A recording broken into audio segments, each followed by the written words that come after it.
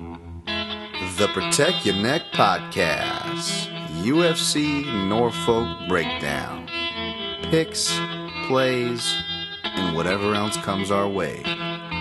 Let's go to work. Hot air hangs like a dead man from a white oak tree.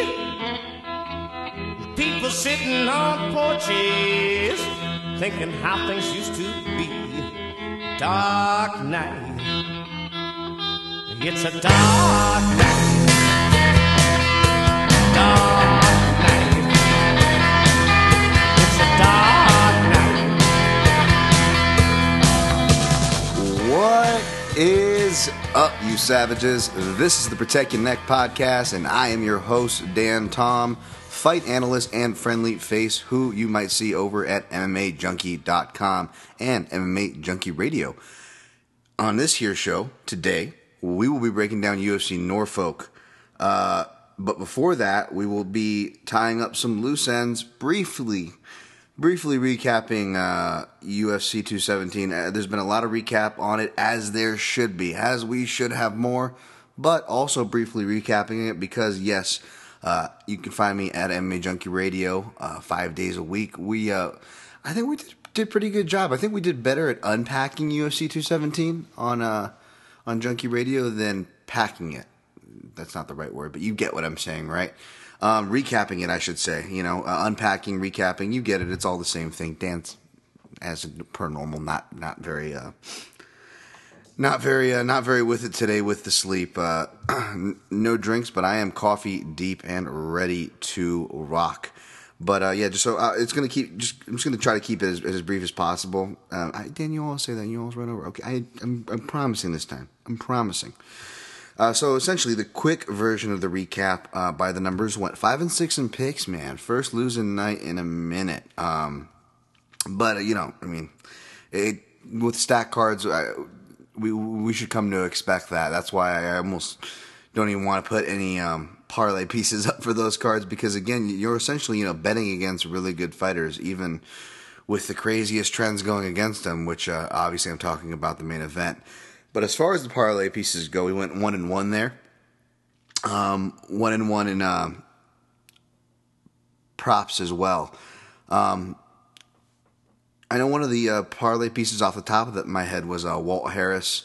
I was pretty displeased in the sense of, like, the only two fights I had money on were the two fights with controversial endings, which also happened to be refereed by poor Blake Grice, who I'm sure is a nice guy and a great ref. And by the way, I did, and I'm pretty sure I clarified on Twitter once it got sorted, because it took a little time to get sorted in real time and live. But since then, and even on Twitter, night of, I believe, I agree with the calls for the record. Just unfortunate, right? Just kind of unfortunate they had to end that way. I guess I won't get into too much more, although I will say, as far as the calls, and you want to get a really good recap, one of our shows, I believe it was Wednesday's shows, all these days kind of bleeding together, but we had, Big John McCarthy, Wednesday show this week. Big John McCarthy in studio, and he's one of the few guys, man, that kind of makes, I was talking to Goes about this, I'm not really wired to get starstruck, and, from being Extreme Couture or them, on the flip side, Goes and George doing MMA Junkie Radio for 10 years, just dealing with all these fighters, you kind of get, I don't want to say numb, like it's a negative, but, you're not, even if you are wired to be starstruck, you're not going to be, it's going to be, toned down over the years, right? It's just human nature. But there are certain people where you're like, oh man, that's the guy. And McCarthy, ironically, though not a fighter, is one of those guys, just because, it's kind of so iconic and historic, and, so anytime I could, relevantly, or if it was, appropriate to what we were talking about, I would slip in a reference. I think we were talking about, compassion and how, McCarthy was saying he calls all the fights the same, but the execution of the calls kind of differ. That was obviously sparked off by the co-main event talk with Rose and Jacek, where he did the kind of loose tap on the hip to stop it. Obviously it's a 115-pound woman. McCarthy's a big dude.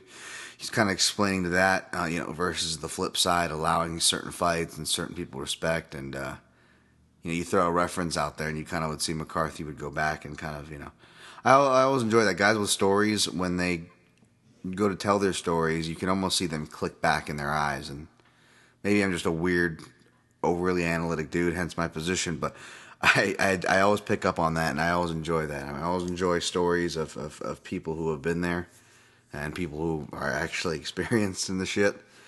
And it was really cool. Whether you agree with McCarthy's views all the time or not, he always, he's not afraid, and always, does a good job of making a good argument and presenting some facts and bringing things to light.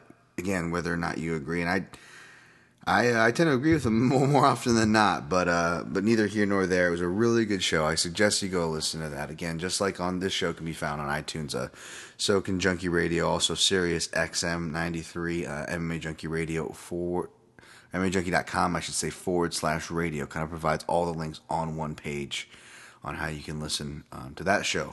But back on to this show and the plays that we had at hand, which again, of course, every week posted at MMAJunkie.com. We went 0-1 on straight plays. I think the only straight play was... Shit, now I can't even think about it. Wow, Dan, this is why this is why you... Yeah, all right. And fantasy team 2-5. Rose obviously hit. That was one of those picks, even though I was officially on JJ. Which, again, I'm not going to do revisionist history. I'm very happy for Rose. But, it was one of those things where, even though I was picking JJ, the path was there, as far as her being sat down by strikes for taking down in her last 4 fights straight. Granted, I saw it more being, if there was going to be an upset, it was going to be more on the submission side. Even if it was strikes, the strikes would lead into the submission side. But it wasn't that, and I was just as surprised as y'all were, and that was awesome, man. That was definitely one where you just don't mind being wrong on. Not that I really mind being wrong on most of them, to be honest, but as far as that range of emotion goes, how can you not be happy for Rose there? But yeah, it was a really good card. I definitely said slow your roll on best card ever or anything like that, and just because of, I don't know, I kind of explained on the show, so I won't get too into it, but both Madison Square Garden cards I was very excited for many reasons, like everyone, listening to this probably was for. Hey, I'm in the same boat with you, but maybe it's contrarian as Dan Tom, but yeah, it just ended on weird notes. And again, I was fan of McGregor, at least Cage Warriors McGregor, when he would come on through MMA Junkie Radio, who was, at a certain point, one of the only places distributing Cage Warriors, giving guys like Conor an interview, was where I discovered guys like Conor, and just to kind of see the, gimmick shtick, I apologize for nothing, and just kind of over the top. It was just like, just like the hip-hop fan in Dan just being bummed out saying, I'm not listening to anything past 99 because now it's just about that stupid 50 Cent. You could find me in the club. And now it's just all these things all over again. Although I will say I'm still a sucker for these catchy songs. I don't mean a side tangent, but I think on the show we played that Florida song. I forget, to My House or whatever, but I went to go find it on YouTube just because I wanted to hear it. And then, of course, the music video pops up. Dude looks like Rogerio de Lima, just like him. I'm like, oh, shit. Rogerio de Lima. Anyways, if you feel me on that, at me, at Dan Tom MMA on Twitter. But yeah. Jesus, Dan, this is why you don't side tangent, because then you just lose track of the fuck you were talking about. But my goodness, New York. What was I talking about? New York picks, Rose. Oh yeah, money. Yeah, sorry, money. Yeah, just kind of ending on that note with the, with the multi-division champ, and again, my favorite fighters are Randy Couture and BJ Penn. Obviously, I don't want to say defensive of their records. It's not the right words, nor why the fuck should I or would I be defensive of anybody's record. It's not my record. Fuck. But searching for the right words here. God, I should have alpha brain before this. But yeah, so just granted, those guys got kind of gimme title shots too. You can make those technicalities in your argument.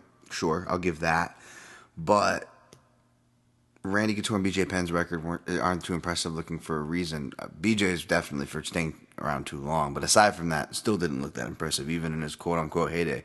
That was something people pointed to, is because those guys, I'm not going to belabor this and get into my old tangent, but yeah, those guys took fights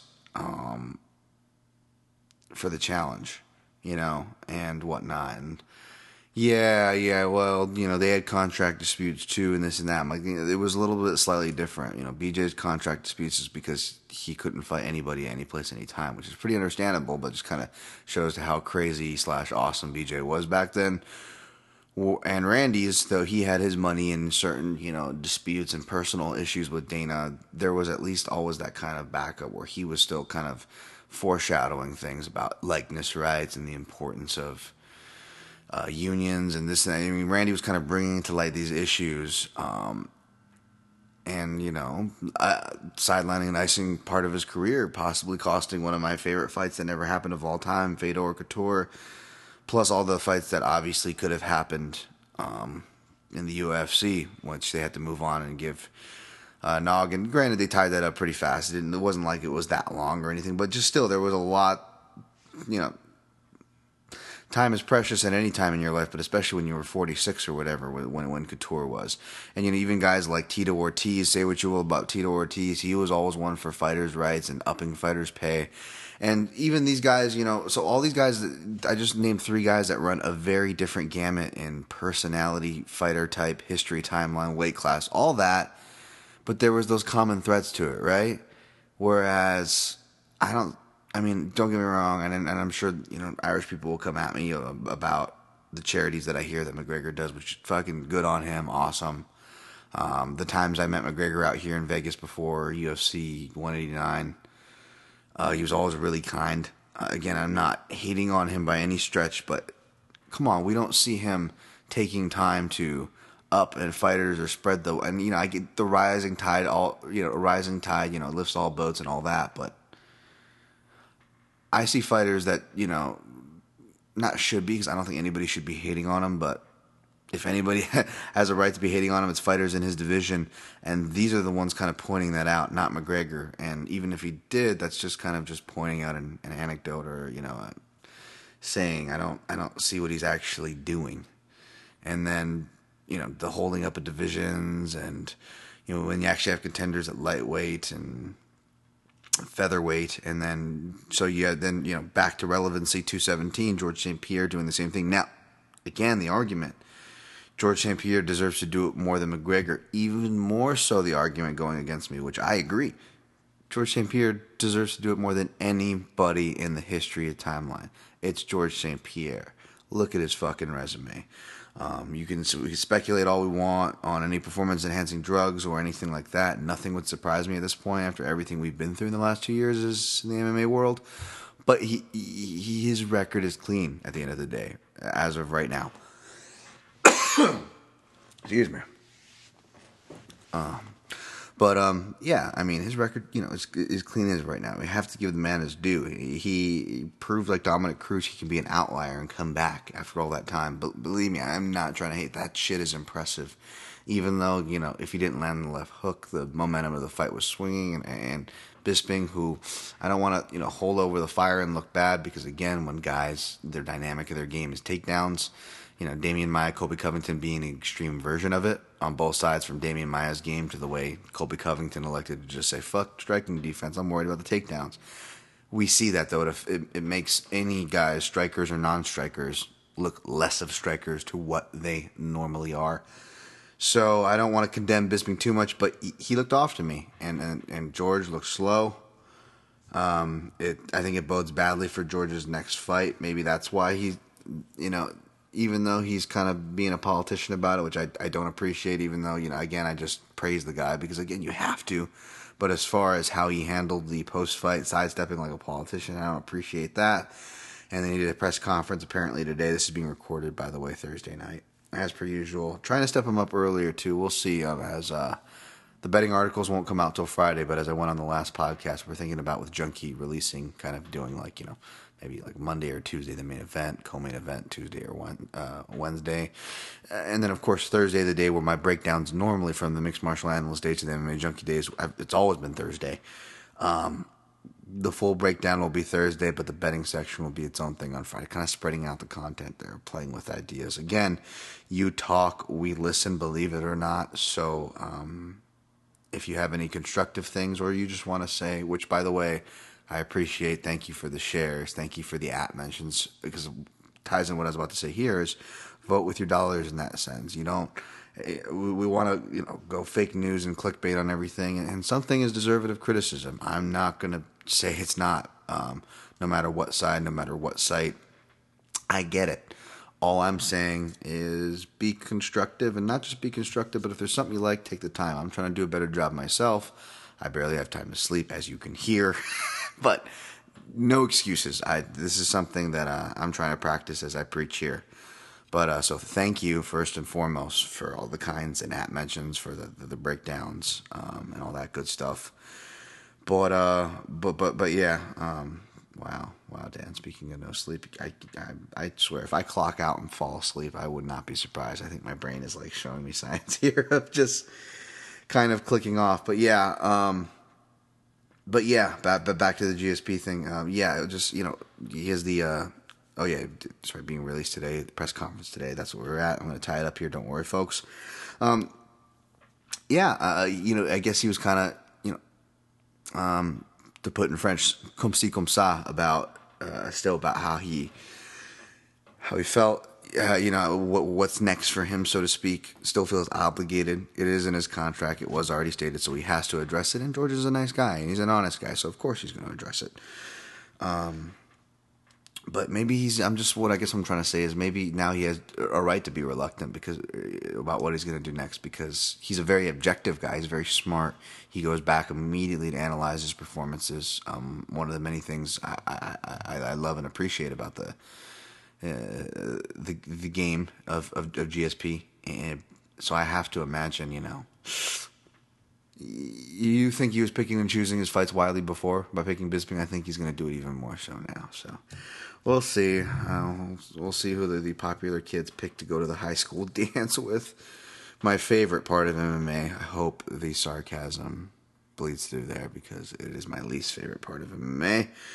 And I was happy to, even though I have a losing night, I had some beers, because, by the way, I didn't go sober October because I didn't start till like the 7th of October. But old Dan Tom cut out the fast food beer, and sadly, still have a fat fucking head. Didn't lose any weight. Granted, you can't expect much when you don't work out and only doing a 3-week type of cleanse period. But I was happy to finally take up Coach Casey Halstead, 10th Planet Jiu-Jitsu. He recently came in with Cheeto Vera, and he extended me an invitation to do like this open mat here in Vegas if you're ever in town. It's in Henderson, Nevada. Henderson, what? Not Las Vegas? Relax, folks. It's a little valley. Everything's pretty close out here. And it was awesome, man. It was awesome. It was really, really cool. A lot of the homies from Extreme Couture down there. It's a real community. It's not a territorial thing. You guys, Caraway, Cody McKenzie, Poppin, fighters. I was walking to get some water, and I had some guy like tackle my leg, and it was Bristol Marunde, who used to fight UFC at middleweight. And he's like, "Yeah, get on the mat." I was like, "Oh, you're cool." And I suck, but I suck on my best day, even when I was in competition. But I don't remember ever kind of going with Bristol. So I'm like, why would this guy want to go with me? And I'm like, oh, I get it. Oh, Dan Tom has gained fucking weight, and you are now a size appropriate partner to a former UFC middleweight. Yes, that's when you know you've fucking gained too much weight, folks. Former UFC middleweights are saying, "Hey, you're the size appropriate guy. Come over here, kiddo." And then he raped me. No, not literally. I can't be saying that with all the fucking Weinstein and Louis C.K. shit floating around now. I can't be using that so liberally. They're gonna think so. Bristol Monday, fucking gem of a human being, by the way. Good. Follow him. Check out his show. I'm really glad that guy's doing well post fighting. The options aren't much for those guys. So, Shouts to Bristol. Actually, he was actually kind to me. He wasn't. He was gentle. Could have been much worse. And I went there actually with my man David Klonsky, who is in town from Canada. Man, Dave Klonsky at Klonsky MMA. Great guy. I know Dave from the MMA community. You might have seen him on Fight Network. He's done a lot of work in conversations with Robin Black, on and off through Fight Network and off Fight Network alone. He's a PhD doctor. Sorry, Dave, I don't have the exact your credentials in front of me, but he's a really smart guy. Comes from traditional martial arts, following MMA, so a lot of similar thought paths me and Dave share, and was in town, and he was looking for a place to roll on a Sunday, and I said, you know what? I'll complain about being out of shape. I get invites from respectable coaches. I want to be respectful. So let's kill three birds with a stone here and get to work. So I'm probably gonna go do that again. It was really awesome. So all right, I'm gonna push through. We're gonna go to UFC Norfolk, and I'll probably just do my break at the normal spot here. For the prelims, if you've been listening, you already know this, but first time listeners, kind of the order I'll go in. I'll try to push through whatever bullshit off the top. Not too much of a current event show here. We'll go through the prelims from bottom to top, break very quickly in the middle, and if you are in a rush, because again, I tend to get these out not till Thursday, sadly, and I'm going to try to do it earlier. Again, really trying here. It's tough. I'm not going to fucking... I do enough complaining as it is. I don't want to complain any further about schedule or hours or lack of time, but yeah, I'm trying to get these out earlier, though. Definitely. Excuses aside. But at the end, I will recap all, because sometimes it's hard to track. Sometimes I fucking ramble. Sometimes it's hard to track. So at the very end of the podcast, I will just kind of run through the picks, fantasy picks, plays, avoids, all that and more. First, though, as I pull up these odds, it's going to be going in the middleweight division. Darren Stewart making his drop down. You might have seen him in the Francimar Bahos fight. He fought him very quickly. It was a weird headbutt to TKO, got overturned. Then they had a rematch that went the distance, that felt like 17 rounds instead of 3, because, yes, he was fighting Francimar Bahos, the fighter that fucking steals time, the least favorite fighter Dan Tom likes to break down. Anyway, sorry.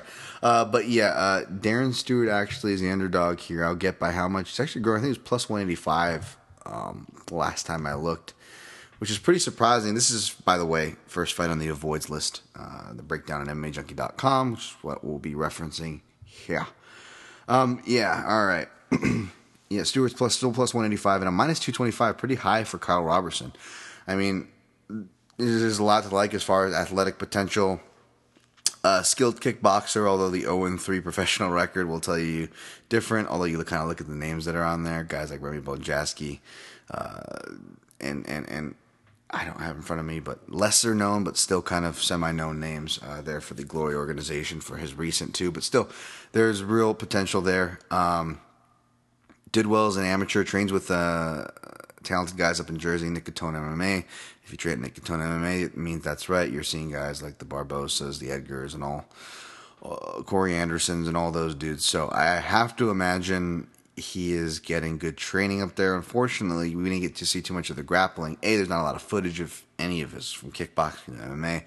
B, his most recent gig stint that landed him here, the Dana White looking for a fight.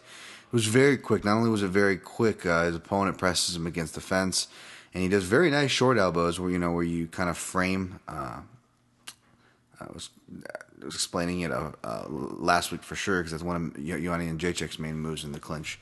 Framing with your forearms and doing those rapid fire in succession short elbows. Short but damaging. Short but powerful. And Robertson, I almost want to pick against this guy just because there's no fucking T. It's Robertson. So it's not the lack of sleep allows me to slur many of my words, but I'm not slurring this one. It's how it's spelled. But no, tell Carl his brother is dead. Sorry, Die Hard 1988. Carl Robertson probably should win this fight, although I'm not one of those guys that say, oh, if a line blows up this, I bet it out of principle. But shit, this will be one that I bet out of principle because Darren Stewart could win this fight and test him on the ground, which would be good. I want to see this guy Robertson when he has on the ground. Say what you about Francois Barbehoz, he's very good at stifling, especially clinch, stifling takedowns. And you look at the first round of their rematch, I should say, Darren Stewart hits a really nice reactionary shot. I mean, there's some real skill there. And if his speed and reactions have improved now that he's actually having to maybe be more disciplined, now that he's fighting it, he long talked about dropping to 185. It doesn't sound like it's something that's forced. If it goes well, he could maybe do better than suspected, because again, his main thing is striking. Though, might not want to do that against Robertson. Might want to test the aforementioned takedown game. But yeah, for those reasons alone, it's a big stay away. Next one, Jake Collier plus 200 underdog against Marcel Fortuna. I like Marcel Fortuna, perhaps maybe a novelty like because of his Anthony Hamilton lied about his weight to get the fight, comes in as the most undersized heavyweight ever, and then just sleep trains the freight train Hamilton. But as much as I liked him, I was real confident I had to pick against him in his last fight. Picking Jordan Johnson, who weird fucking post-fight interviews that kid, man. Holy shit! I thought it was just the first one, but I rewatched the second one when doing the tape study for this here card. Yeah, Jordan Johnson. Anyways, but still, nevertheless, Fortuna showed some good things. He didn't shy away. There's some natural angles in his boxing. He kind of reminds me of like a light heavyweight Brian Ortega, where it's like there's so much unknowns and he's still feeling out his game, but he's unabashed about it. Like he's okay with feeling and almost like he's testing and experimenting these things like live in action during his fights and having some real successes in moments of the fight too. But you look at Jake Collier when he's on the ground, and that's where the space separates. Collier, when he's in stride, he throws some nice combinations to his credit, especially when his opponent's like in between the fence, inner black octagon lines. And Fortuna seems to circle in that neighborhood when fighting, so it's like you could see a path for Collier in that sense, but. Even look at Jordan Johnson, who his whole game was corralling and pinning, and that was also not just his game, but the dynamic of the matchup of what he had to do to Fortuna. Had difficulty doing it in what was a routing, unanimous decision win for him. Still had difficulty because, again, the angles and lateral movement deceptively well from Fortuna. So I think that's going to give Jake Collier problems. And even though I'm all for guys moving up in weight, and Jake Collier's a big dude, I don't doubt it when he said... You look at the pictures of him on the scale, 185. I don't doubt it when he said that cut was killing him, but it looked like, and again, maybe this is always kind of the first approach. You all see guys, their first fight up, they're always kind of, it looks like they celebrate it, like they don't have to cut the weight. They look a little thicker than, obviously they're going to come in thicker. They're moving up in weight, but they still look a little thicker than they should. They celebrated it, right?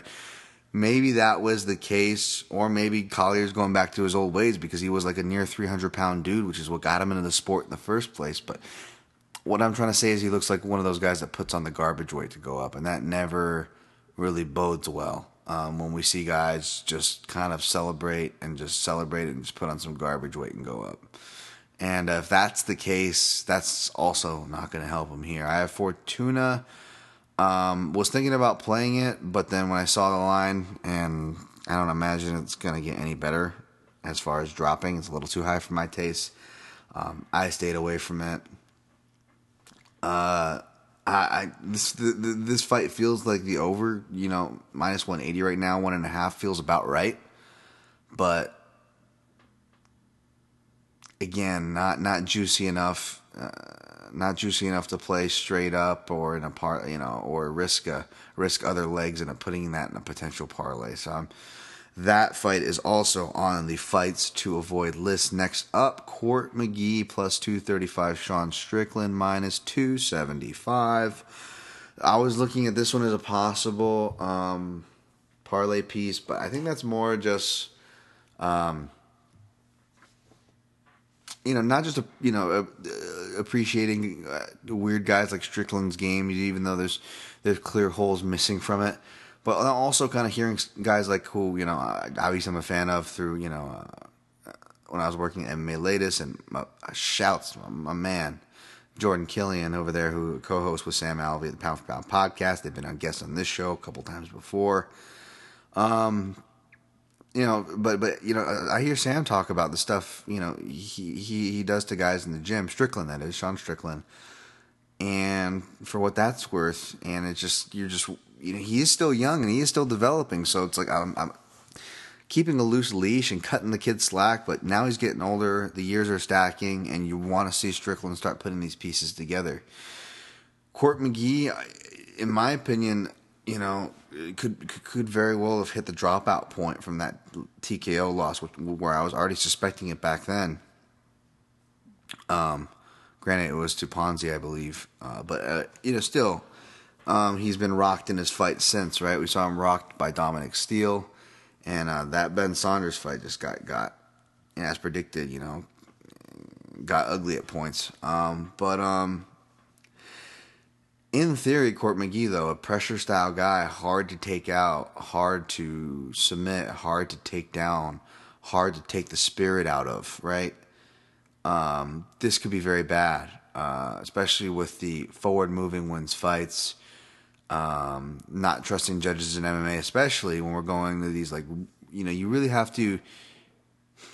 It's hard because we all hate and probably overly hate judging, but we have to remind ourselves, especially if you're going to be a person who's going to be a degenerate and bet these fights, that especially a degenerate like me who likes to bet decision props, that the decisions are going to be more likely to get worse when you go to these lesser regional shows. I mean, let's just look a little north of where this show took place, or south. My geography is terrible right now. Kentucky, Louisville, Kentucky. I mean, the classic. We'll talk about Diego Sanchez later. Classic Diego Sanchez versus Campman. Coming forward, and just kind of rewarding that. So, in other words, what I'm trying to say is I could see Sean Strickland thinking he's comfortably winning the fight and losing a close decision. So I stayed away from it, but it didn't make my fights to avoid because I do feel that the line is about right. As far as skill level and where these guys are at, the line feels about right. All right, next fight is not on the avoid list, actually. It is one of the few times I put the prop piece for what could be considered a prop for a parlay piece, but most houses will let you parlay the over, so that is the one thing where I will allow myself from time to time if the line is right, and I feel like the line is, right, not great, but better than what I have it listed at this morning. That's when I pull the odds no matter what my picks or when I broke it down throughout the week. Again, as stated in the breakdown at MMAJunkie.com, all odds are pulled from the morning of when the article's published for obvious fairness and obvious relevance, right? So I had it at minus 255, 2.5, which I felt was justified, especially in as most MMA cards are, slim picking for parlay pieces, because parlaying MMA is fucking a crazy man's thing. You should not be doing it in the first place. Neither here nor there. It's for entertainment purposes only, and I am a degenerate, and yes, of course, I always play what is listed. But yeah, I have Hill Ansaroff here, and it's by the way minus 240 now, time of this recording, Thursday night. I just see it stylistically. They're both talented. Ansaroff, she's kind of more the wild card because she shows fight-to-fight improvements as she should with the, time in between fights. But it's that time in between fights that makes me wonder where she's really at. And then even with her most recent fight, which was, just a while ago still, beginning of the year, it was a fighter that was kind of already checked out.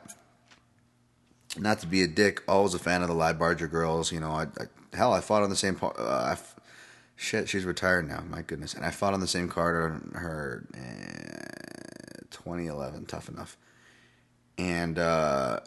But yeah, man, I mean, so I'm not trying to be mean, but she was checked out. I mean, you saw in the fight. I mean, she when you're just tired, when you're over it. I've been there in practice, but man, that was a career accumulation right there. And so it's hard to, it's a dominant performance. I'm not trying to take away from Ansaroff there, but as far as a measuring stick, you have to kind of take that into account. The rustiness. Will there be rustiness coming back? And also another factor is, well, as far as betting that fights go over. One is, which doesn't apply here when fighters are on losing streaks, because I'm like, okay, they're going to be protecting, they're going to be more worried to not lose. So we'll see like fighters who never go to decision paired with a stylistic matchup that just says fireworks all over it, but they're both on losing streaks. And what happens? They go to a fucking decision, right? So that's something to take into account for. But for this fight, even though they're not on losing streaks, this fits in that similar theme in the previous mentioned example of importance. It's an important fight for both of them. Again, it might be just like a bullshit card. You're just like, whatever about, and hey, to each their own, right? But I'm just talking about as far as these girls' perspectives. It's an important fight for them. So I actually see that this going over. They're both hard to finish. And, Hill used to be able to at least be, neutralized, and maybe you could be produced to finish when you put her down. But her positional awareness, even just like mid scrambles, like just kind of re-swimming against Yoder, when she goes to take the back and stuff like that, like she's showing the improvements that we all suspect / want / she should be making at this point of her career and training with the people she does. If you're not over an American top team with that stable, the answer off is, well, being in Southern California Alliance and all the girls that come through and having coaches like Eric Del Fiero and experienced guys to bounce off of, well, that's not too bad either. So the pick is Hill, but no plays aside from the over. One of 3 recommended parlay pieces, which we'll get to the rest. Next up, Sage Northcutt -70 and comeback on Michelle. It's probably not even pronounced that way, but anytime I see like Michelle Perez or anything spelled Michelle, I just do the Ben Stiller dodgeball. Comeback on Michelle is +150. And that's what I played it for half a unit, because this is the first of, I think I have some other underdog picks. The first underdog pick here, though, thus far. I have Quinones. Not just like I'm hating on Sage and I'm going to fade Sage, which, believe me, I have. I always, Dan Tom always got to bump his chest on that Barbarina pick, but yeah, man, I'm not trying to hate on the kid, and I appreciate traditional martial arts backgrounds, but I can also see through him, and I wasn't quite as impressed with the way Sage was translating it, nor has since. It almost feels like he's digressed in fights, especially when looking at, his competition and what they've done since.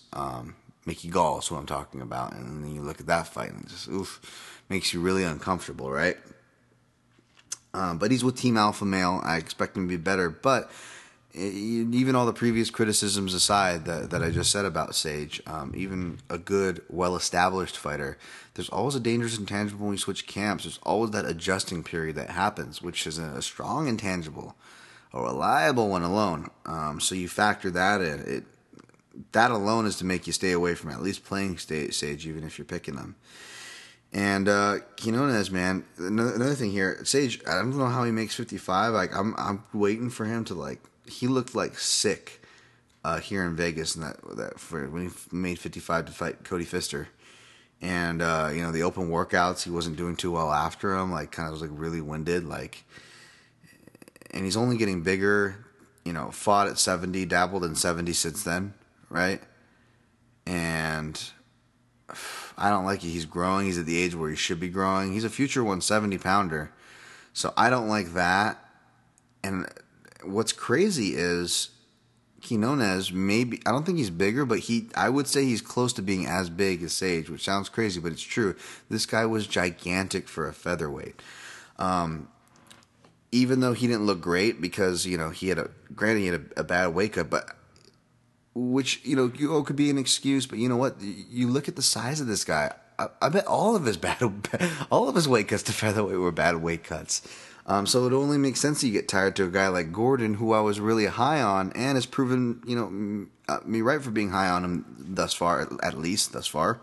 And I say that because not to pat myself on the back or anything, but because the Gordon and Quinones fight was put together twice, just a little refresher, and I believe it was Gordon that got pulled or was deemed unfit or something like that. So the fight got pulled and rebooked, but is a bummer because Dan Tom complains about the UFC schedule and all these random fights. It feels like they're just filling. This was one where it was like these were random dudes without name fighters, but I was excited just watching footage on it because just the potential both guys had in different styles. You have the pressure fighting, pressure boxing, wrestling base of Gordon, a prototype fighter that I really like. And then you have Quinones, who, kind of harkening back to the Sage thing, comes from the traditional karate base, and he has karate accolades, but he does a really good job in translating it. When he's not tired, that is. He can fight coming forward. He can counter from both stances, accurate. That counter cross, the question mark kind of ness to the kick, but still has that pop like a Thai kick. The in and out, the jumping in and out of range, this natural sense for distance management, all those check boxes you kind of see from these karate / traditional martial arts fighters making their way in. Except I think he does it much better than Sage. I think he's going to hurt Sage on the feet, to be honest. Especially considering that as good as Team Alpha Male, and they've proven me wrong as far as like being able to turn guys around like Guida and Elkins, and bravo to them for doing it. And I'm wishing them the best right now, but they are in flux right now. The stuff with Justin Buchholz going on, which we also had him on the show. Go listen to that. I was listening to him live, and I was just thinking, I'm like, oh my God, this poor guy's fucking burnt out, man. Burnt the fuck out. He brought up some really good points, though, you really don't think about having to always be at 100%. Now, you're not just cornering and traveling the world week after week with these fighters, but you're always having to be like, hey, this is the best week of our lives. This is up, on the uppity up. Because it's true, I don't have an extensive experience as cornering guys, but I've cornered guys before, and I can tell you, and granted, this is kind of how I'm wired, which maybe says a lot, but also probably the reason what makes me a better coach than I ever was a competitor. But I'm always very conscious to other people's feelings, and it's easier to be conscious to someone's feelings when, again, not experienced in a corner, nor as a competitor, but old Dan Tom has gone out and done it before. And just so it's easier to be sensitive when you know kind of how that is, when you need everything to be positive. You felt things go wrong from not having cut man to show up to wrap your hands, or whatever crazy things pop up, not having gloves that don't fit, whatever. You need a mental psyche in the stable. So when at least I'm cornering, I'm always trying to be conscious, to be positive. Anything, even if it's not related to the fight, it's very, the mood, the posture, everything's really important, because you need to cultivate that environment for your fighter. But yeah, anyways, I got on that side tangent, but Northcutt and getting better there. But yeah, I mean, the names escape me, so I don't mean to be disrespectful, but perhaps that kind of proves my point, right? If the names are escaping me, who there besides the old school name of Master Tong, which I don't even know if he's there. Is he? I don't know. But as far as improving striking, right? Because Campman left, Dwayne left. I don't know, man. I mean, I'm rooting for him. There's a lot of guys that I like there, and big fan of Chris Holdsworth. Not just sensitive to his story, because it's a very similar story, and I feel like I can read between the lines to a lot of his answers that not a lot of people could pick up on, because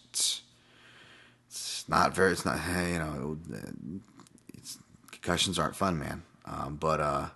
No, I know Chris Holdsworth, though, from actually the local scene. He fought on the same scene, same organization, Tough Enough, out here in Vegas. But yeah, so I mean, I'm a fan of those guys. I'm not trying to hate on them by any means, but the things you have to think about and question. But since this is only one of 2 dog picks, I went ahead and played it for a half unit, because why not? All right, next fight. Viviana Pereira versus Tatiana Suarez. Pereira, the underdog, plus 250. Suarez, minus 300. This is on the fights to avoid. Suarez coming off an injury. I don't remember what it was or if it was specified. I went back and tracked the articles from then to her return. Neither of the articles specify either. But I imagine whatever it is, she can come back from it. The girl came back from thyroid cancer. If you don't know Tatiana Suarez's story, grew up wrestling. Accoladed wrestler, actually had prospects of perhaps going to the Olympics and medaling before aforementioned thyroid cancer and life, as it tends to happen. Went on to grappling and just very well grappling. I was confused with Ashley Yoder. She has that kind of, spider monkey. That's Ashley Yoder's nickname, by the way. Spider monkey-like style. Very aggressive, but she applies those wrestling type levers, She doesn't have the drive as you would think the accolades would suggest as far as finishing her shots, but she's a really good chain wrestler. Suarez is, and that's how she scores most of her takedowns. But she's probably going to have to really work for it because Viviana Pereira, short, stout, low to the ground, strong hips, strong base, good balance. Looks like she's pretty hard to take down. So I not that she won't be taken down, but I'm just saying things that I think about when comparing these two ladies' games.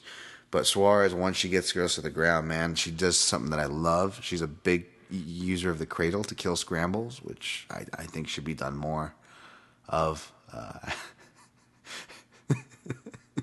remember having a little too much whiskey in me, going off on a cradle tangent to Colby, who was being nice.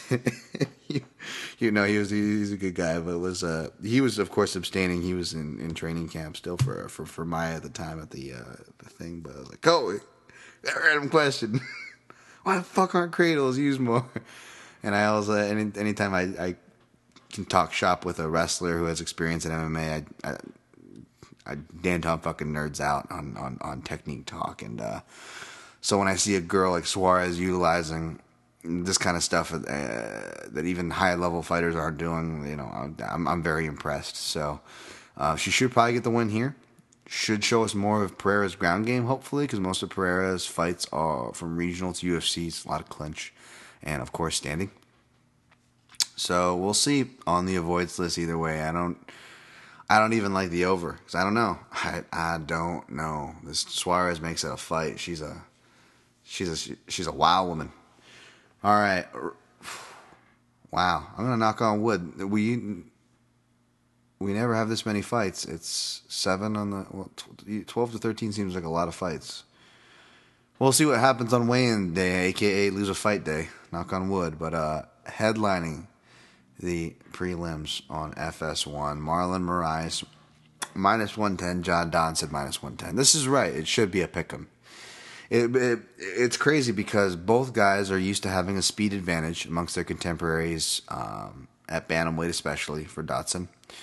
But now they're facing, like, the two fastest guys in the division are facing each other, right? Those things are always kind of weird when you have those kind of dynamics. It presents a strange intangible. I know, hot word. When breaking down a matchup.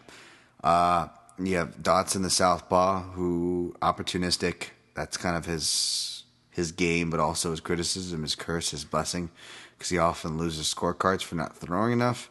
And he's still not really making those adjustments. Although I want to say, I don't know if he verbalized it, but I want to say it feels like he did going into the last fight, but just couldn't quite do it. Granted, Wineland can be a difficult guy to fight. That was the UFC Nashville card.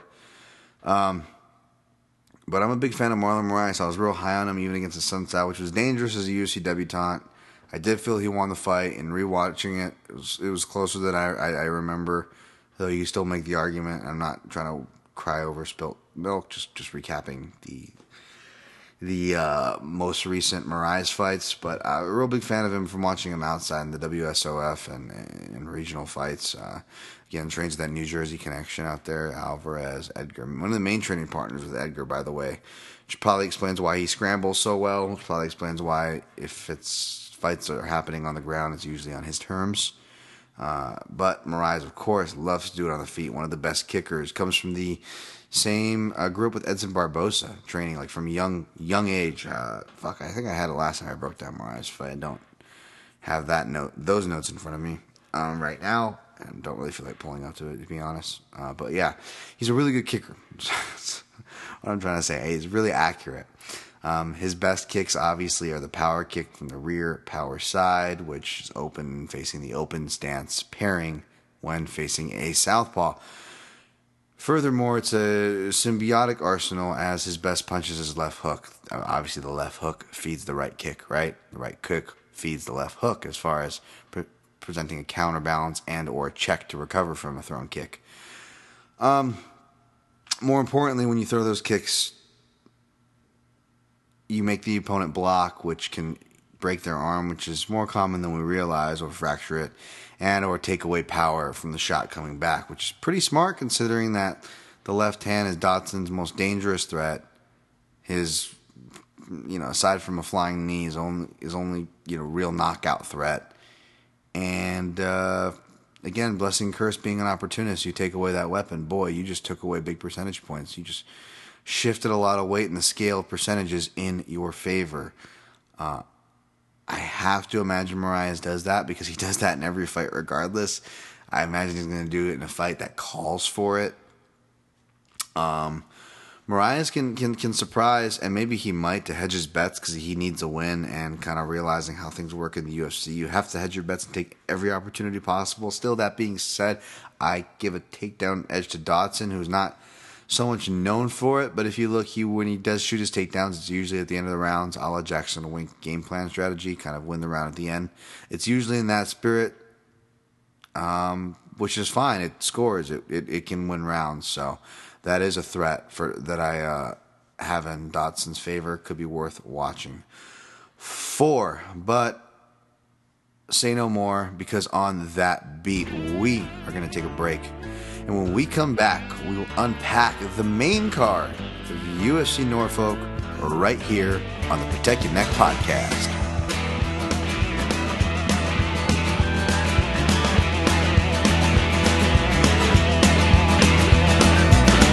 Cucarachas enojadas.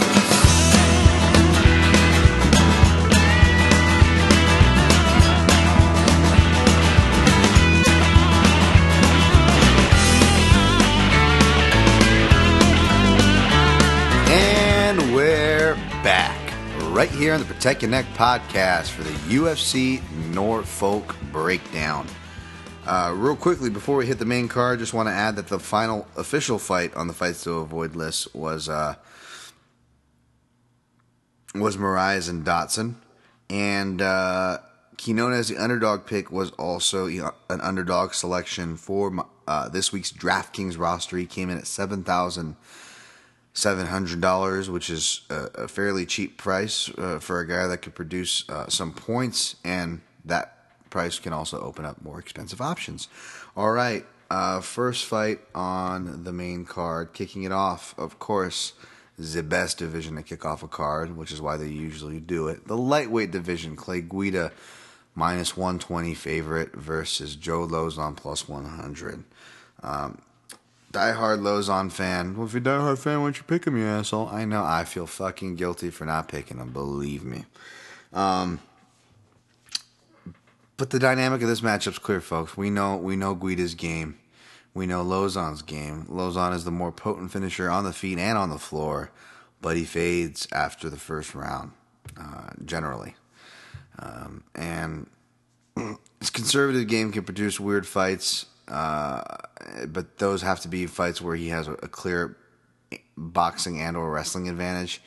He should have a boxing advantage, but not by much, especially considering that not only Guida has oddly been showing his best striking in what is the winter of his career, but he too, his go-to punches the left hooks, which will naturally create for some 50-50 exchanges here, a la Guida with Benson Henderson. Although that actually, which is funny because they weren't even in the stance to do that. I got to rewatch to see how that happened. Anyways, you know what I'm saying. But the dynamics are pretty clear because Guida, most known for his cardio and submission defense. So he will have the wrestling edge against Lozon, who's no slouch. He's underrated there. He has improved over the years, but given what Guida shows he can still do, granted Coke, not the best defender of takedowns, saying that, but Guida's just still showing he has that to him.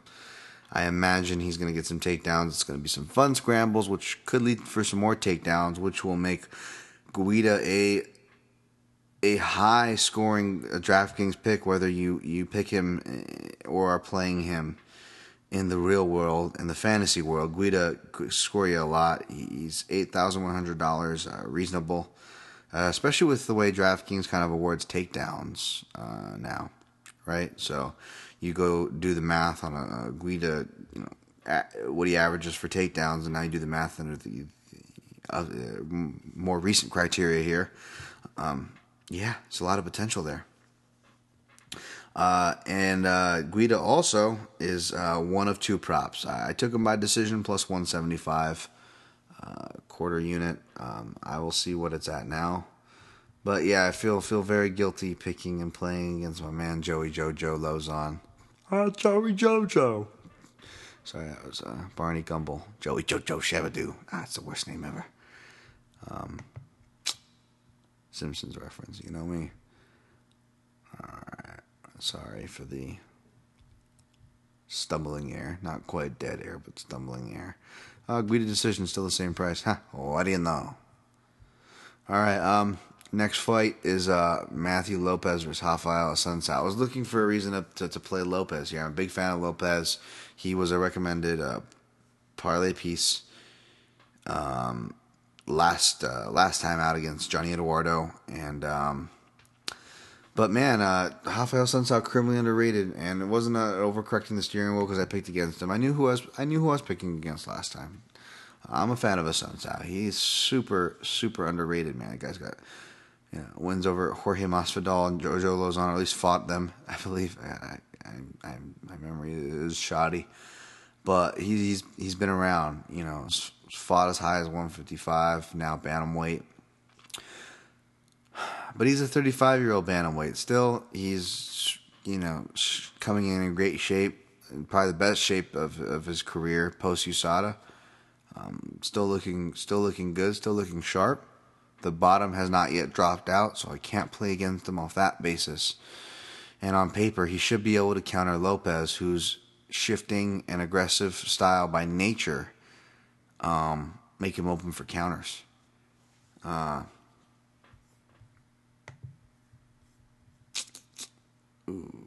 don't have it in front of me. I'm trying to pull up what his record is against Southpaws, the Assunção, because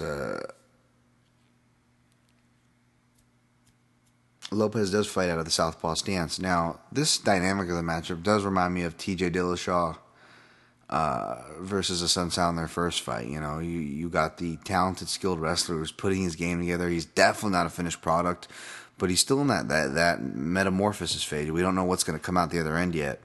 And he's getting a major step up in competition against Rafael Assunção. I mean, the dynamic is so similar here. Like, the stage is set where it could be a breakout performance from Lopez. I don't see it. I do see his trends of fight-to-fight improvements happening. I hope they continue to happen, but I don't see it being a super dramatic uptake. Is it possible? Yeah, sure as shit is possible. Lopez is a gamer, and he's athletic, and he's a bred fighter. He's got the genes, that's for sure. You saw it. I mean, as bad as it looked by getting, just not bad. Gagnon's talented, but as bad as in a literal sense, he almost got stopped, and he took a bunch of shots by Gagnon. You could also take the perspective as impressive as it was to keep his head in the game, and the veteran things he was doing to recover, re-swimming in for singles to protect his head, although didn't do the best job of it. But his head was in the right place in a not so literal sense, right? And he made it through and ended up winning that fight. So I mean, it's all on perspective here. A lot of upside to Lopez. I just couldn't pick him here. But for that reason, I did pick him for the DraftKings roster. He is one of the lower price people as far as the whole roster goes, lowest on my roster, $6,900. Because, again, the dynamic of this matchup calls for him to do a takedown-heavy game. Rafael Assunção defends good off the cage, but in the open, he can be timed. Now, he's good at scrambling back to his feet, but Lopez is not just a good scrambler, but he's a sellout scrambler. He will sell out for shit. Now, it's cost him Cost him against the Yaya fight, right? Overtired himself by having to fight out of needlessly fight out of bad positions when he didn't have to. Just kind of making certain choices there, and yeah, so but that being said, I like him scrambling and testing where Sun Tzu's ground game's at here. I mean, Sun Tzu's a good scrambler. He always has been, but if you look at it as he's gotten older in recent years, most of the times Sun Tzu's scrambling or hustling even, it's in a defensive effort. It's to thwart off what a guy's doing. He seems to be reserving his energy as years go on, and he's got the veteran savvy to do so. He's able to win rounds without, landing more strikes. I mean, that's not a surprising thing. In fact, it's a dare say pattern. If you actually go back and put the numbers to the performances. So yeah, he earned a spot on there, but no plays for me. All right. I was looking up something, but whatever. Fuck it. I don't think it was that much of a telling record, the Southpaw one, anyways. It's listed on MMAJunkie.com, though, because, of course, I list how many times these guys have been dropped in their fights, their records against Southpaws, proclivities, tendencies, all that stuff. All that fun stuff. Go check it out. Middleweight fight, Nate Marquardt, Cesar Ferreira. Let's look at the line there. Nate Marquardt plus 255, 245, Cesar Ferreira 290. I'm not going to lie, my initial instinct was to play Ferreira here, but the number's too high for a guy that can ultimately get clicked off. I mean, Ferreira showed improvements in his defense and overall game, which has minimized him getting clicked off in his last couple fights, win or lose, which I thought he won the last fight. I thought it was 29-28, but I actually think you could make an argument for all 3 rounds. I didn't score it that way, but just the fact that you can make an argument for all 3 rounds and still Elias got the decision, neither here nor there. I do think that should be factored in, though, with the way our narratives tend to sway. You're only as good as your last fight. Be careful about doing that here. There's a lot to like about Ferreira's improvements and renaissance, I dare say, he's had since moving shop to MMA Masters in South Florida. Marquardt still under the care of Trevor Whitman at former Grudge, now Genesis Training Center, I believe. But yeah, man, Marquardt has a pretty bad damage trend too. Probably worse than what shows on paper as far as how much times he's been actually dropped or stopped. Because even if he's not getting dropped or stopped, I mean, he's getting tagged up and almost looking demoralized in some fights. Although I will say, Marquardt looked better despite losing in what was a close fight. That you can definitely again, I wouldn't have had a problem if they actually scored that from Marquardt in retrospect. It was that close of a fight. But regardless of the scorecard and outcome, Marquardt looked better than emotionally, spiritually, and even by the numbers looked better than he has in recent performances. So there could be something there. More importantly, not just the fact that circling back to Cesar Ferreira's possibility of getting clicked off, where he has been clicked off, stifled, and just tagged straight up consistently, has been counter right hands. Counter right hand, especially in Nate Marquardt's later years where he's not as confident and bullying forward as he used to. Nate Marquardt's counter right hand has been his best punch in recent years. It's what he got CB with. He's hit a lot of guys whether he stopped them or won the fights regardless. He's really leaned on that. So there's definitely a path there for Nate, but I see Ferreira actually possibly having a wrestling advantage here. Whether he elects to do it defensively and thwart Nate's takedown attempts or, try to take him down further. But, yeah. I'm going to move on to the next fight. Any of these details I'm missing, and like I said with stats, please go check it out in the breakdown. So I feel less bad about skimming or missing stuff, intentionally or not, on here. Next fight, Andre Arlovsky plus 270, Junior Albini minus 330. It's heavyweight fights. But, but by nature, you shouldn't be playing these, much less ever put them in your parlay pieces. But Junior Albini is a parlay piece. That's right. He was actually a parlay piece at a higher price, too, at minus 345 is what he listed for in the breakdown. But again, he's minus He's minus 330 now. But it's for a reason, man. The dude's good. He's been fighting for a minute, for about 6 years. It's been training, life, having kids, being poor, having training coaches, abandon him. Shit, life happened to this guy, which kind of stunted his ascension. But there's a lot of natural talent in there. The way he moves in and out, the way he angles off, throws his hooks, his awareness. He's a lighter guy in there. Dan Tom loves heavyweights who apply the techniques of a lighter man. It always goes back to Mike Tyson for me. And that was his philosophy. What probably made him successful early on as, a smaller heavyweight, 217 pounds, I believe, in his fighting prime. But yeah, Albini definitely hit different weights. He hopefully will continue the trend of coming in more trim now that hopefully there's more money and more training opportunities appear, but I'd imagine those opportunities will look good because, it doesn't look good for Arlovsky. 5-fight losing streak or so he's on right now. Boy, Dan, you should know that. And more importantly, he's been dropped or stopped in 6 of his last 7 fights. That's the important stat. 6 of his last 7 fights. Yeah, 5-fight losing streak. My goodness. And I see that going, similar here. Just like the last fight with Tybura, he's facing a guy who is not just strong in the clinch with a good base and balance, but has similar proclivities to hit the outside trip, and probably does it better than Arlovsky does. And more importantly, he's better on the ground. Accoladed brown belt, I believe, in Brazilian Jiu-Jitsu, as well as purple belt, I believe, in Luta Libre. Albini is Baby Albini. I always think of that.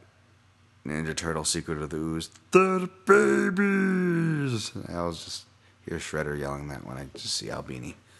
Looks like a big baby. But anyways, the dude can bang, though. I see him getting it done here. I see him knocking him out at the end of the first round. On the feet or on the floor, not sure. But yeah, Albini is a parlay piece. And he is also a fantasy MMA player for me. 8,900. He will likely earn his keep here. Contribute. Possibly score a takedown in the process, too, so get those bonus points aside from the early finish. We'll see. And I feel bad, being so openly rooting against Arlovsky. Because Arlovsky's one of the first guys, man, that old Dan Tom would get into it. I remember watching those. I don't even think they were the UFC countdown shows. What were they called? All Access or whatever with the Raquel Leah girl. And I remember watching that, like Arlovsky having steak and eggs in Chicago, and I'm like just watching this dude. I was like, oh, who's this guy? Because I think the first time I saw him was actually I did like a little staycation for a construction company I worked for. We had our Christmas party or something like that, some kind of work party, function party at the Paris Hotel here in Las Vegas, and we had blocked discount rates for rooms. Dan Tom had a girlfriend at the time, and Dan Tom still lived at home at the time, so I was like, fuck it, we're getting a place. And I think we stayed for a night or two, and one of the nights was, and I believe that might have been going down in Vegas just down the way too, was Arlovsky versus Tim Sylvia, where Arlovsky hit the leg lock.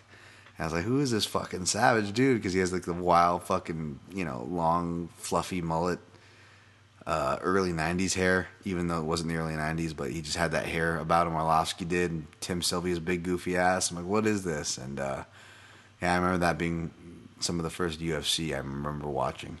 And I've always been a fan of Arlovsky since. And was rooting for him to do well in his resurgence, but that resurgence seems to be over. That the writing on the wall seems pretty damn legible. So it is sad, but it is true. So let's go to the co-main event for another trip down nostalgia memory lane there, because it's Matt Brown, who I guess up till today, now that I'm reading, I guess he's backtracking a bit. I mean, as fighters always do, but they usually at least retire for a month before they backtrack on it. Matt Brown fucking hadn't made it through fight week, and apparently he's already retracted on it. I don't know. I got to go look into it. Don't quote me. Matt Brown, though, is the minus 355 favorite.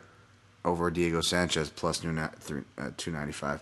What? Plus 330 on a Matt Brown being a favorite? Wow, Dan, last time Brown was that big of a favorite, you bet on him as a parlay piece, and last time was against Jake Ellenberger, and look what happened there. I know, and I'm doing it again. I did it at 350. This is one of the lines that actually has gone up since this morning, which I guess isn't surprising when you look at Diego Sanchez's damage trend, which I'll pull up right now. Listed on MMAJunkie.com, my breakdown. Yeah, Diego's been dropped or stopped in 3 of his last 6, but, I mean, he's been hurt, dropped, or stopped in like 9 of his last 12 is the other stat that's not listed on there, folks. I mean, it's bad. I mean, you just go back to his his back-to-back fights against BJ Penn and John Hathaway, where he got dropped and almost stopped. Changed his life. Diego Sanchez has never been the same since then, because people forget before that he was a monster. I mean, he was the guys that was taking out the AKA guys, the Fitch and Koscheck's. Granted, there was a staph infection, or I believe a caveat to one of those fights, neither here nor there. But yeah, Sanchez was a killer, and it just kind of, I don't think going back to welterweight's bad, especially for his brain, but I don't know if he's going to return to that old killer form like he thinks he's going to, much less he thinks he can take better shots, which is bad. It's like, Diego, does that mean you're planning on taking shots? Because you don't take shots the same way, man. And especially those right hands, Brown's best shot, in a fight that's probably going to see its way into the clinch. That's where Diego's been getting hurt. You look at his fights, Joe Lozon, and other fights too. He's been getting clipped there a lot. He's been getting really bad in the clinch. And obviously, like a butcher, using his elbows as knives, Brown makes his money in there, slicing at whatever you leave open. Fucking uses every angle available. For that reason, I see Brown getting it done. I see him getting it done in the second round, maybe even the first, but he is a recommended parlay piece. And the prop I actually took won't start round 3 for minus 133. I believe inside the distance is minus 150, and by TKO was around minus 120. I chose to go in the middle because that covers a rare submission, which Brown will go for. Don't put it past him to go for one, though Diego Sanchez's grappling is super underrated.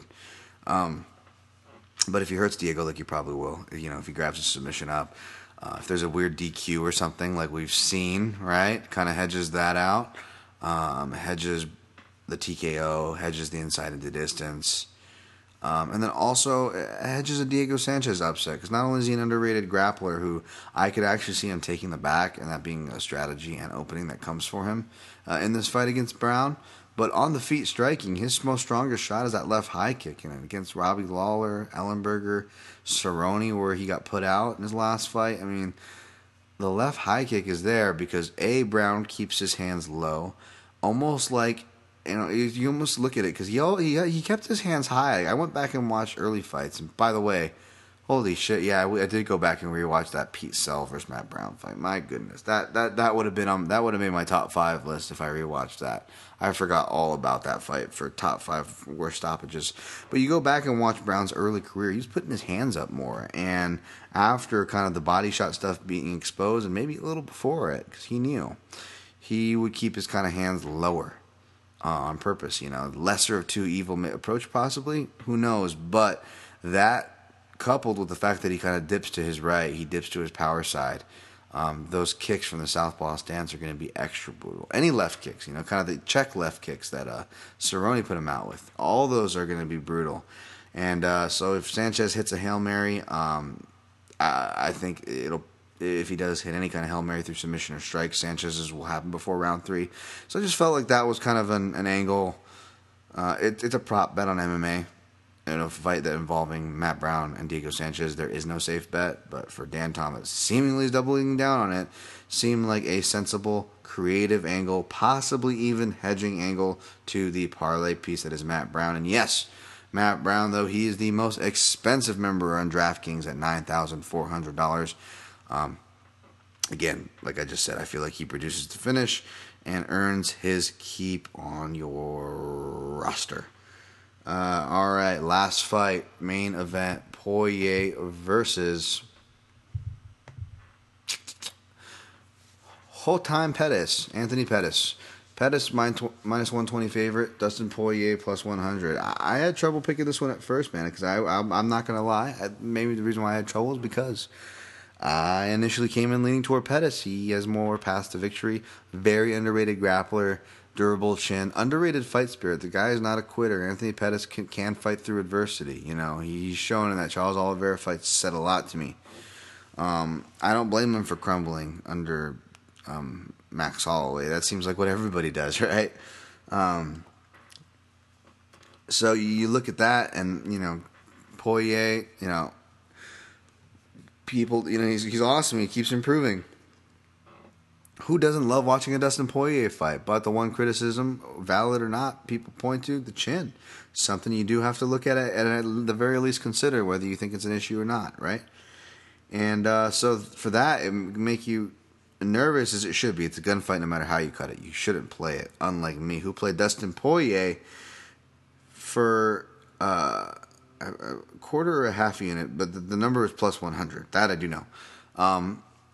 Because essentially this, you know, I see if he can survive the first round and the big shots by Pettis. I don't want to say early storm because Pettis isn't so much of an early storm type fighter. And again, he's not the type where he's going to be his confidence is going to break either. But if you survive early and you can kind of enforce your game, he can find himself on a negative cruise control. You know, the wrong side of pressure. And Poirier's game is based around pressure. He does his best work when his opposition is between the fence and inner black octagon lines, the same space Anthony Pettis tends to operate from. Now, Pettis has shown a pressure. In fact, he does his best when pressuring. You know, so you look at his fight with Jim Miller, because Jim Miller will do both. Unfortunately for Jim Miller, he elected to do his game plan of, I'm going to circle the outside and look to abuse the inside angle left counter cross, which I don't blame him. It's a good shot for Jim, but it wasn't a good game plan for him against Pettis, and Pettis was more than happy to oblige on pressure. I don't think it'll be as easy for him here, not only because Poirier is the aggressor, the initiator often. He'll kind of sit back for the first like 30 to 45 seconds every fight, but win-lose, no matter the threat waiting for him, Poirier's a savage, man. He's a fighter. He finds his way to get into that pocket and start coming forward. And he'll shift his stances up. His angle awareness has gotten way better, and same with his defense in general, movement, all around movement, but just his angle awareness and his footwork since committing, moving over to American Top Team full time. Because before, I believe it was kind of just a vocational thing, because he originally was hailing from Louisiana. But yeah, and I also think that even though, again, underrated wrestler Pettis is, Poirier's wrestling's improved too, and I would not be surprised when he's feeling in stride. When the guy goes to the fence like Pettis often does, he ain't shy. He'll hit a takedown there. So, you know, in a 5-round fight, you should want to be on his side fantasy-wise. He's the guy that puts out more punches. I also see him being in a more advantageous spot, both positionally, technically, and rhythmically in the fight to throw and land more punches. Again, like I just said, as well as possibly mixing in takedowns, scoring you points, earning Poirier spotted what is a reasonable $8,000 for the DraftKings portion of it. And yes, playing him straight up. He beat me. Straight up. Pay him. Pay that man his money. Sorry, I'm going to fucking brutal you with my Teddy KGB Rounders impersonations. But yeah, not much more to say on that, because I'm sure I missed shit on that, but whatever I missed, you can go check it out for yourself. On MMAJunkie.com. Oh yeah, Poirier or Pettis' record against Southpaws. He's 2-1 against UFC Southpaws, for what that's worth. All right, recap. Fantasy team, top to bottom. Matt Brown, $9,400. Junior Albini, next most expensive after that, $8,900. Clay Guida, $8,100. Dustin Poirier, $8,000. Michel Quinones, $7,700. Matthew Lopez, $6,900. That's Lopez, by the way. Don't fucking around. Screw you around. On the avoids list, Stewart versus Robertson. Pereira versus Suarez. Fortuna versus Collier. Moraes versus Dotson. Props. Guida by decision, plus 175, quarter unit. Brown, Sanchez. Won't see round 3, minus 133 at 1 unit. Parlay pieces recommended. Matt Brown, minus 350. Junior Albini, minus 340. Hill Ansaroff over 2.5, minus 255. Prices subject to, have, likely, will change by the time you listen to this. Straight plays, Quinones, plus 150, half unit. Poirier, rolling it, plus 100, quarter unit. Those are the plays. We'll see. We'll see how we do. Good luck to you. Thank you for the new iTunes review that we just got in. I think I actually have that pulled up, so I will shout that person out. At MMA Fan 27. I hate reading compliments about myself. Here we go, because you wrote it. I'll take the time to read it. Dan Tom is the man. I super enjoy his detailed analysis of fighters and their stylistic tendencies, all while having a beer most cases. Oh my God. It's funny. I actually haven't been having a beer. Like I said, I think I might have said it, or I imagined it, because I'm lack of sleep. But I went most of October without having a beer. Yay! It's sleep deprivation and retardation is actually what you're hearing, not drunkenness, folks. But no, thank you. Having a beer in most cases. If you are back on the review. If you are a fight nerd and want to learn more about fighting from a guy who knows how to break down the action, he doesn't type it as disjointed as I'm reading it, by the way. This is a show for you. Thank you, sir, for that 5-star review and rating. That really means a lot, man. It really does. Again, the shout outs, tags, more than any kind of click through monetary BS, like that shit means more to me. I don't want to complain, especially doing something that I fucking love. I really do. But I'm not gonna lie, the lack of time off over these last couple of years covering this UFC schedule, the easy 70 to 80 hour work weeks, really been catching up on your boy, like really bad, health wise. I mean, like not just preference. I mean, like yeah. I mean, it's sad. I'm catching up on Stranger Things right now, and I can't even. Not only can I not watch it, like I'm telling like my girlfriend, like like the wounded person in the movie, like go ahead, no, I'm not gonna leave without you. It's too late for me. Go, like I feel that way because I can't. I literally don't even have enough free time to recreationally watch or follow shows. So when you guys reach out and just even say some kind words and stuff like that, that shit means a lot. I hate reading compliments or saying compliments. I'm the worst at taking compliments. But, yeah, I'm not going to lie. As far as gesture and the spirit of all that stuff goes, that means a lot. And don't just do it for me. There's a lot of people out there that are bust their ass. Especially, I don't even want to complain, the people that are on the road. We had Buckles, like we said, but we also had Anik, who I was selfish asking questions like, "Hey man, what's a mantra? How to stay it?" He's just like, turn the page," and which spoke volumes to me because the tweet I had pinned on my profile for most of the week was something I tweeted out after UFC 217, where I was like, "It sucks, man. I want to talk about an awesome card, but with the schedule, I have to go to Norfolk." And of course, my classic gif of Tyler Durden in the film splicing room, which is how I perpetually feel. But it's true, and hearing these guys' struggle, kind of commiserating on a professional level like that, really, that helps too. That definitely helps too. So again, I don't want to complain and come off, but I do want to thank you for doing that, and remind you that there are plenty of people that just literally dedicate their lives. It's not easy, you know people, you this, or you were a fighter, or this or that. By the way, the "you were the fighter" thing, not applying that toward me. I'm talking about other people more so. That one, whatever the criticism you want to conjure, in other words, there's no luck in hard work. Let me just tell you that. So those out there grinding, these past 2 years, my goodness, may have brought my respect up for you. Whether you're listening or not, whoever you are, the grinders in this community. My goodness, do I respect you. Podcasters, all y'all, like, you don't have to be anybody popular. There are plenty of grinders in this industry, and I respect you all. Especially you that have sat through this, that I'm going to wrap up now. We'll probably not do a post-fight, because, again, it's back-to-back weeks, so I'll probably see y'all next week. So until then, good luck on your picks in UFC Norfolk.